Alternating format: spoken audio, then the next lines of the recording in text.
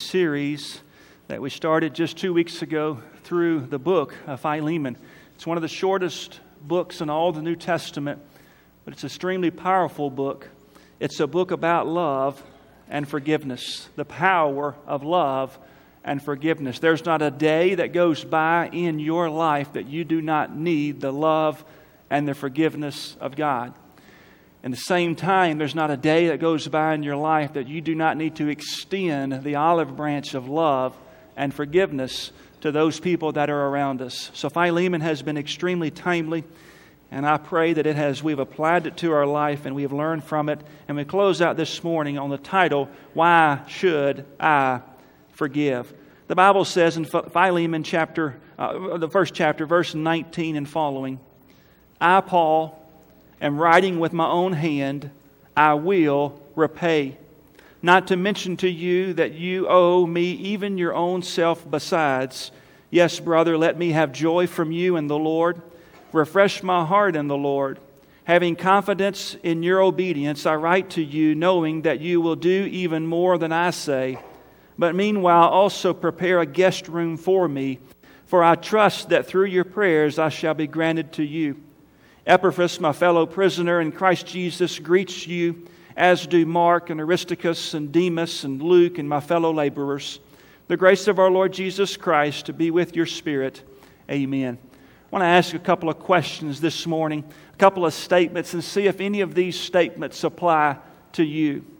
Every time I think of the person who has wronged me, I still feel angry.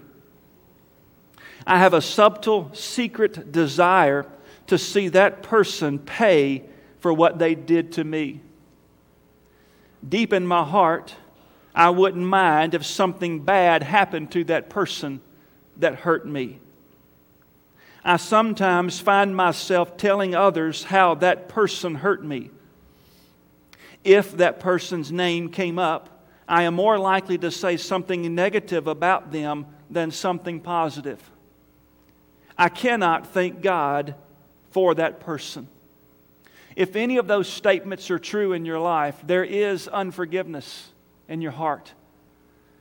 These statements are an indication that we have not been fully forgiven or have extended forgiveness to all those who have sinned against us. We've learned that forgiveness is like breaking out of a prison. Forgiveness is to release the offender of his or her debt. It's to let them go free. It means fully cleansing his record, fully cleaning his record. It is a promise never to bring up the offense against him or to God or to others or to the offender himself. Forgiveness is a promise never to be brought up again. And if there's something in our life that we are holding, a grudge or a bitterness or unforgiveness, you are in the right place today because you need to leave it here. Leave it here and allow God to forgive and to cleanse your heart and to release you from the prison of unforgiveness. So I want to ask the question, why should I forgive? The question comes a lot of times, Brother John, you don't know what happened. And I don't, but God does. And He allows forgiveness to take place in our life. So why should I forgive? We closed this text, this passage, this book this morning. And Paul is continuing a thought that he had last week. You remember those of mention here in Philemon. You remember Paul. Paul is in prison. Paul is in Rome. He's writing this letter to Philemon. Paul led Philemon to the Lord. Philemon was the leader of the church of Colossae. They met at his home. Philemon was a businessman. Philemon was a very godly man. Philemon had a worker named Onesimus. He was a slave. Evidently, he stole something from Philemon. He left town, went to Rome, met Paul, got saved, and Paul said, "You need to go back." Philemon had every right to have Onesimus put to death because of what he did. And as Paul is writing this letter to a godly man, he's saying, Philemon, I'm writing to you not asking that you would forgive, but knowing because of who you are, I know you will forgive. You are a man who forgives. You are a man who has the action of forgiveness. We looked at that last week. So I want to close this morning with the question, why should I forgive? Number one is in verse 19. Paul says, I, Paul, am writing with my own hand. I will repay. Many times Paul would have somebody beside him that would write the letters, the 13 letters he wrote to New Testament churches, and some of them even to individuals like Philemon. But Paul took the pen, and it's almost like an IOU. I'm writing this with my own hand. If Onesimus owes you anything, I'll take care of that. We learn in verse 18, he says, if he's wronged you or owes you anything, put that on my account. He says, I will repay. And notice the last part of verse 19. Not to mention, Philemon, that you owe me even your own self besides. Yes, brother, let me have your joy from you in the Lord. Refresh my heart in the Lord. Number one, the reason why should I forgive is because forgiveness is an opportunity for grace. Forgiveness is an opportunity to display grace. Paul says in this passage in verse 19, I will take care of anything that Onesimus owes. But by the way, Philemon, he says not to mention to you that you owe me even beside yourself. Paul says, Philemon, Onesimus owes you a temporal debt. But Philemon, you owe me a spiritual debt. You see, I was the one that led you to the saving knowledge of Jesus Christ. And Philemon, you will always be grateful that God gave me, Paul, the opportunity to share Christ to you. And you accepted the gospel, and now you have a debt that has no price tag, that you can never repay, that was given to you. I mentioned last week about my testimony, how I was saved as a young boy at Oak Haven Baptist Church in Memphis, Tennessee. And I grew up in a godly home. My mom and dad both are believers, and I'm very grateful for that, and something that I took for granted growing up, but I don't take it for granted now. My dad was a deacon. They served the Lord. They served in our youth. When I was a teenager, they served in our youth group. They went on all the trips and all of those things. I didn't like it then, young people, but I love it now, and I wish I cherished that even more. When I was 18 years old, I surrendered my life to the ministry at a mission refuge camp, University of Mobile. I'll never forget the day. I remember God was dealing with my heart, and I wanted to be a preacher. But there were some things that I wanted to do first. I wanted to play baseball, and I wanted that to be the forefront of my life. But God took a hold of that through some circumstances. And July the 10th of 1996, at 18 years old, I surrendered my life full-time to the gospel ministry. Went down to the church that we were attending at the time. God was doing a mighty work in that church, but so was the enemy. Always remember, when God works, so does the enemy. And the day I surrendered my life to the ministry, as soon as I sat down, my pastor got up and resigned. I don't think I was the reason why. I know I wasn't. But there were some things in the church I wasn't aware of. Mom and Dad knew. And we knew that the enemy had a front seat in that church. And God led us to my home church, which is today, and where my parents still attend, Longview Heights Baptist Church in Olive Branch, Mississippi. I met my pastor, who I call today, Dr. Wayne Marshall. He educated me and told me about Blue Mountain College. I spent 1 year at Northwest Community College and got my basics out of the way, and went to work out in the secular world and was able to save up a few things. And I went to Blue Mountain College. From there, I took my first ministry position. It was just a volunteer, a little small church called Mount Zion Baptist Church in Hernando, Mississippi. Church ran about 30 or 40 at the time. There was a man there, a pastor, who invested in me, a man who gave me the first opportunity to preach my first sermon.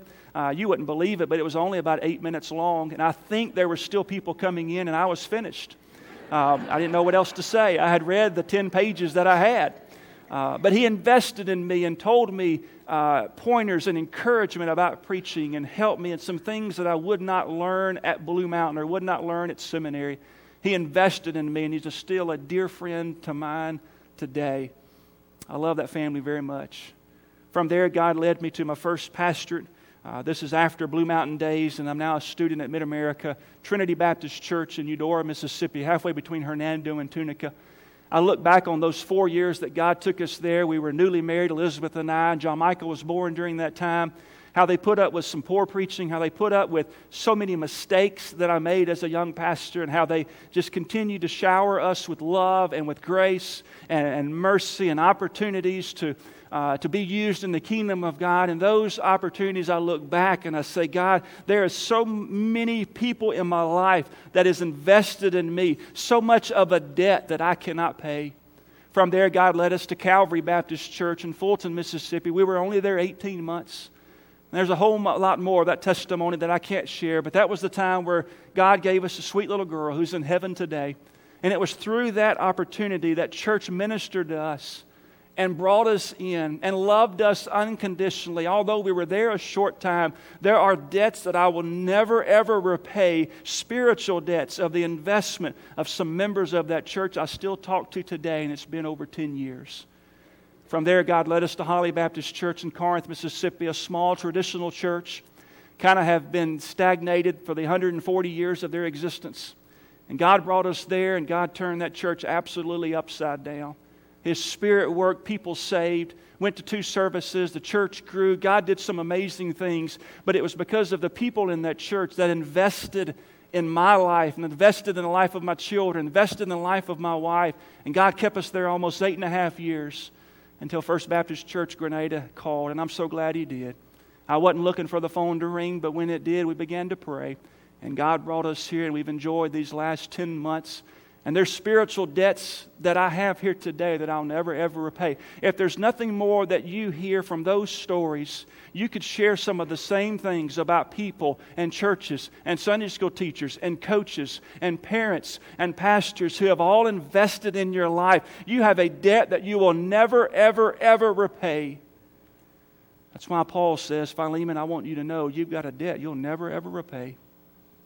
And when you have an individual that comes in front of you and he desires forgiveness, you better grant it. What if you owed $1 billion to somebody? And then after that, somebody steals from you $100. How would you feel asking for that $100? Would you hold those people accountable for that? Would you hold a grudge until you got that money back? You say, Brother John, that's a silly illustration. That's exactly the way it is in our spiritual life. That Jesus Christ has died for us, and He has so many people that have invested in our life. Many times we hold a grudge of unforgiveness over something that is so small and so trivial. We as believers have been blessed and has been given so much that when it comes to things where people hurt us or people wrong us, it's an opportunity for God's grace to pour out into our life from an individual, from you who have been blessed by so many ways. It ought to be easy as a Christian to say, I'm sorry, to say, I forgive you, to say, I love you. And if you don't know how to do that, I pray that God would work in your heart, that God would soften that heart to where you can say that. We live in an evil, evil world. And the quicker you learn how to do that, the much easier, I promise, your life will be. Show God's grace. It's an opportunity for grace. Paul is saying that. He says, you owe me even your own self besides. Verse 20 says, yes, brother, let me have joy from you in the Lord. Refresh my heart in the Lord. Not only is it an opportunity for grace, but it's also an opportunity for godliness. It's an opportunity for godliness. We have been given so much that we must forgive. We must offer forgiveness. The Bible says in verse 20, once again, yes, brother, let me have joy from you in the Lord. Refresh my heart in the Lord. That phrase right there, have joy. Maybe your translation uses the word benefit. It's the verb form of the noun onesimus. You remember last week when we looked back in the passage, the word profitable is the noun for the word onesimus. Paul uses that same play on words, the same root word. It's the verb form. He says, I will let me have joy or the benefit from you in the Lord. Then he closes in verse 20, refresh my heart in the Lord. I've heard that somewhere before. You remember back up in verse 7, Paul talks about Philemon. He says, we have great joy and consolation in your love, because the hearts of the saints have been refreshed by you, brother. Now Paul says, hey, I'd like some of that. You've been so godly to your church. You've been so godly to those that are meeting in your home. Paul says, can I have some of that? Can I see some of that godliness on display? See, it's not about the 99 people that you love, the 99 people that you associate with, the 99 people that you fellowship with, the 99 people that you worship with. All that's good and dandy. It's the one person. It's that one enemy. It's that one person who has wronged you. It's that one person that you're out of fellowship with. It doesn't matter if there are 1 million people in a church service, if there are 2 that are out of odds, then I'd be very cautious if even the Holy Spirit would even work. Because there's a quenching of the Holy Spirit of God. But forgiveness is an opportunity for godliness. The word refreshed, you remember 2 weeks ago, is a military term. It speaks of an army resting from a march. Philemon brought troubled people rest and renewal. He was a peacemaker. And Paul says, hey, put my heart to rest and forgive Philemon. Put my heart to rest. Take the stress out of my life and extend an arm of forgiveness. It's an opportunity for godliness. So do you love Jesus? Then you forgive. Do you desire to walk in the Holy Spirit of God? Then forgive. Do you desire to please Him in all things? Then forgive. Do you desire for His Spirit to fall fresh on you every day? Then forgive. Do you desire for your church to experience revival and an unprecedented move of God? Then forgive. Do you desire to look like Jesus, act like Jesus, talk like Jesus, walk like Jesus, think like Jesus, and live like Jesus? Then learn how to forgive. Learn how to let it go. Learn to put it at the cross and learn how to be godly. Not in 99% of your life, but in all of your life. The Bible says in Jeremiah that God knows the secret places. Jeremiah 23:24. The Scripture says, can anyone hide himself in secret places? So I shall not see him, says the Lord. The Lord knows what's in your heart. The Lord knows if you have a broken heart. The Lord knows if there is something in your life that you need to let go. No one else may know that, but God does. And the good thing about it is we can't help, but God can. Holy Spirit can help you this morning to let go of that and to offer forgiveness, because it's an opportunity for godliness.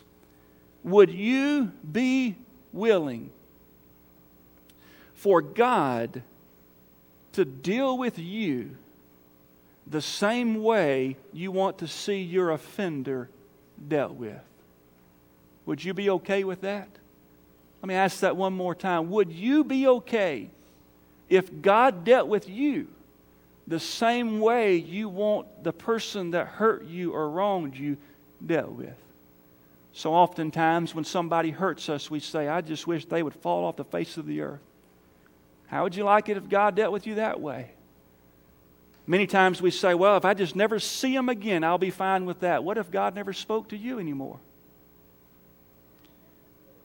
Would I be willing for God to deal with me in the same way I want to see my offender dealt with? I pray and I hope not, because it's an opportunity for grace, but it's also an opportunity for godliness. He says, yes, brother, let me have joy from you in the Lord. Refresh my heart. Put my heart to rest in the Lord. Verse 21, having confidence in your obedience, I write to you, knowing that you will do even more than I say. Paul says, Philemon, I know you are a godly man, and you may even do more than I'm even asking for you. Remember, throughout this whole text, the word forgiveness is never mentioned, but it's implied.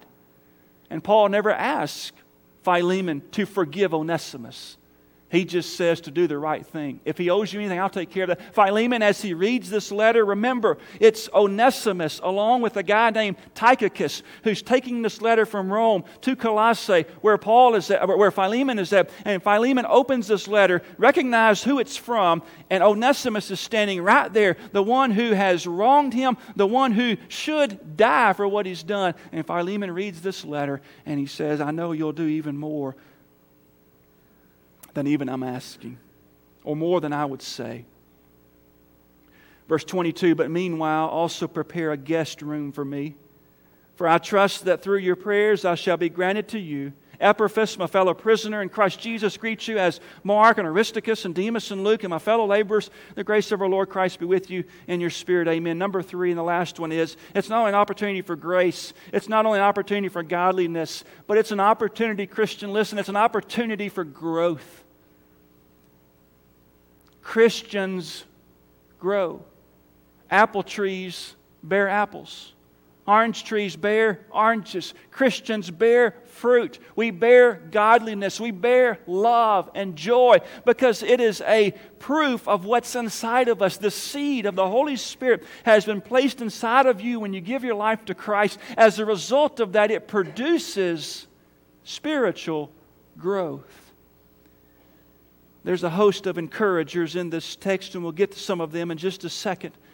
But by Philemon praying for Paul's release, he says in verse 22, Paul, the trial, this is his first time he's in jail, and didn't have much evidence of what he did wrong. He didn't do anything wrong. He was simply preaching the gospel. But Paul knew he was about to be released. And he's eventually wanting to go to Spain.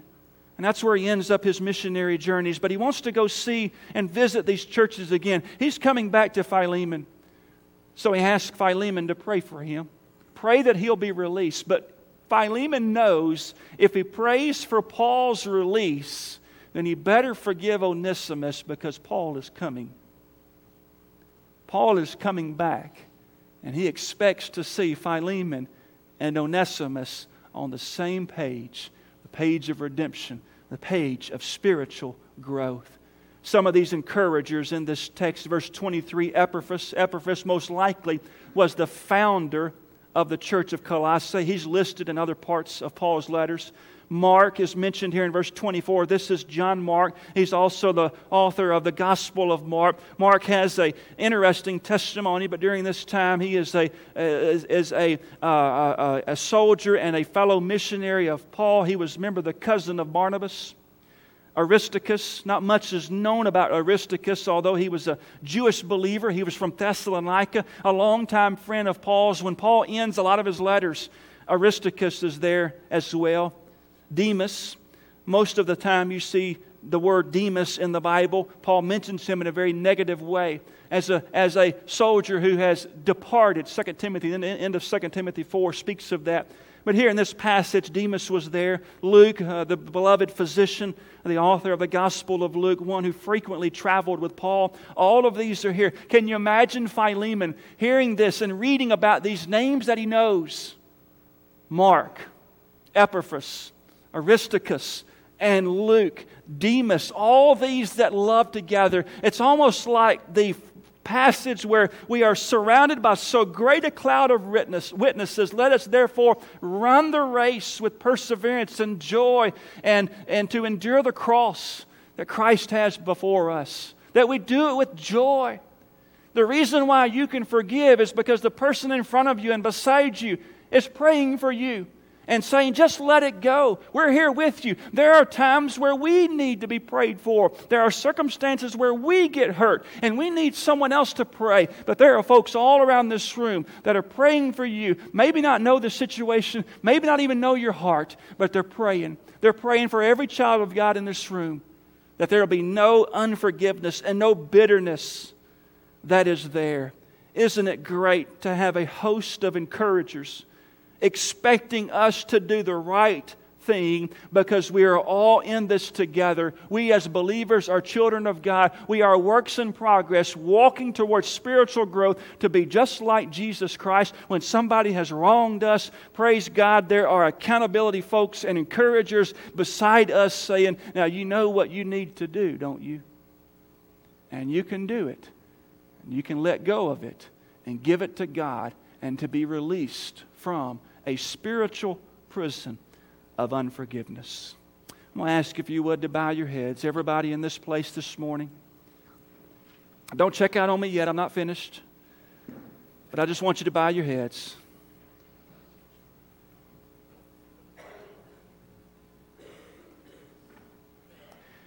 I want you in your heart right now to make a list in your heart. Make a list of every single person who has wronged you or hurt you.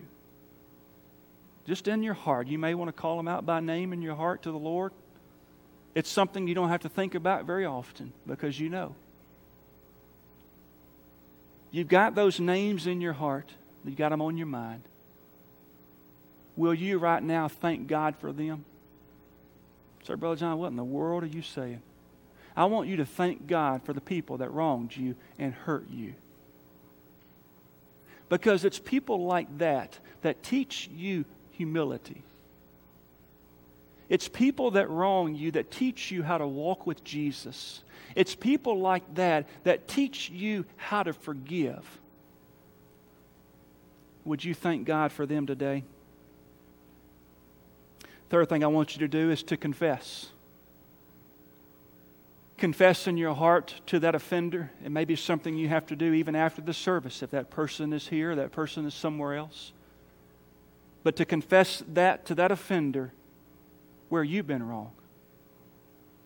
It's not about what they've done, but it's about what you've done. Confess hatred. Confess bitterness. Confess unforgiveness. Gossip. Whatever it may have been. And then number 4, as Jesus Christ has fully forgiven you, will you forgive them? And it's not a question of debate. It's a question of when are you going to do it? Because until you forgive, you are walking every moment of your life in disobedience to the will of God. Would you forgive them? Forgiveness is not a feeling, it is a choice. It is an act of the will. It is a commitment to clear the other person's record and never hold that offense against them again. And then the last thing is to confirm your love to them. Shower them with goodness and with kindness. Brother John, are you still talking about the person that wronged me? Absolutely. Shower them with love and with kindness. And allow God to work in your heart and to heal you. The Lord will work on the other party just as He's working on you. But this isn't about somebody else. This is about you. You have an opportunity today to display the grace of God. The godliness that can be in your life. And then also the spiritual growth that can be in your life. You may be here and you're not a believer. You've never come to a place where you've confessed your sins and asked Jesus to forgive you and you've repented of them. His forgiveness extends as far as to where you are at. All you've got to do is trust Him. All you've got to do is accept Him. He's the one who has given you more than you can ever imagine. And all you've got to do is surrender to Him. And I pray if you're here today and you've never made that decision to follow Jesus, in just a minute when we sing, I want you to come down. If you're in the balcony, I'll wait on you. If you're down here on the main floor, I want you to come. And I'll be down here. Brother Jeremy will be down here. We'd love to lead you to how to have a relationship with Jesus and to be forgiven forever of your sins that you have. You may be a guest. This is where God's called you to be a part of our church. You can come in just a few minutes. But for Christian, don't leave this place with an unforgiving heart. I believe in my own heart the best place to leave any type of sin is at the altar. Anybody can do it in a pew, but it takes something special to step out and to say, Lord, I'm out of my box and I need healing today. He'll do it if you'll let Him. Father, I thank You for today. God, I pray You would heal hearts all across this room. God, there are those who need to be saved. Lord, would You bring them? God, would they come? God, there are those who need healing from bitterness or unforgiveness, gossip, hatred. God, they have been blessed in so many ways. They have a debt they could never repay. May they release their own temporal debt today and give it to you. God, we wait upon you now and ask that you'd move in Jesus' name. Amen. I just want you to stand, continue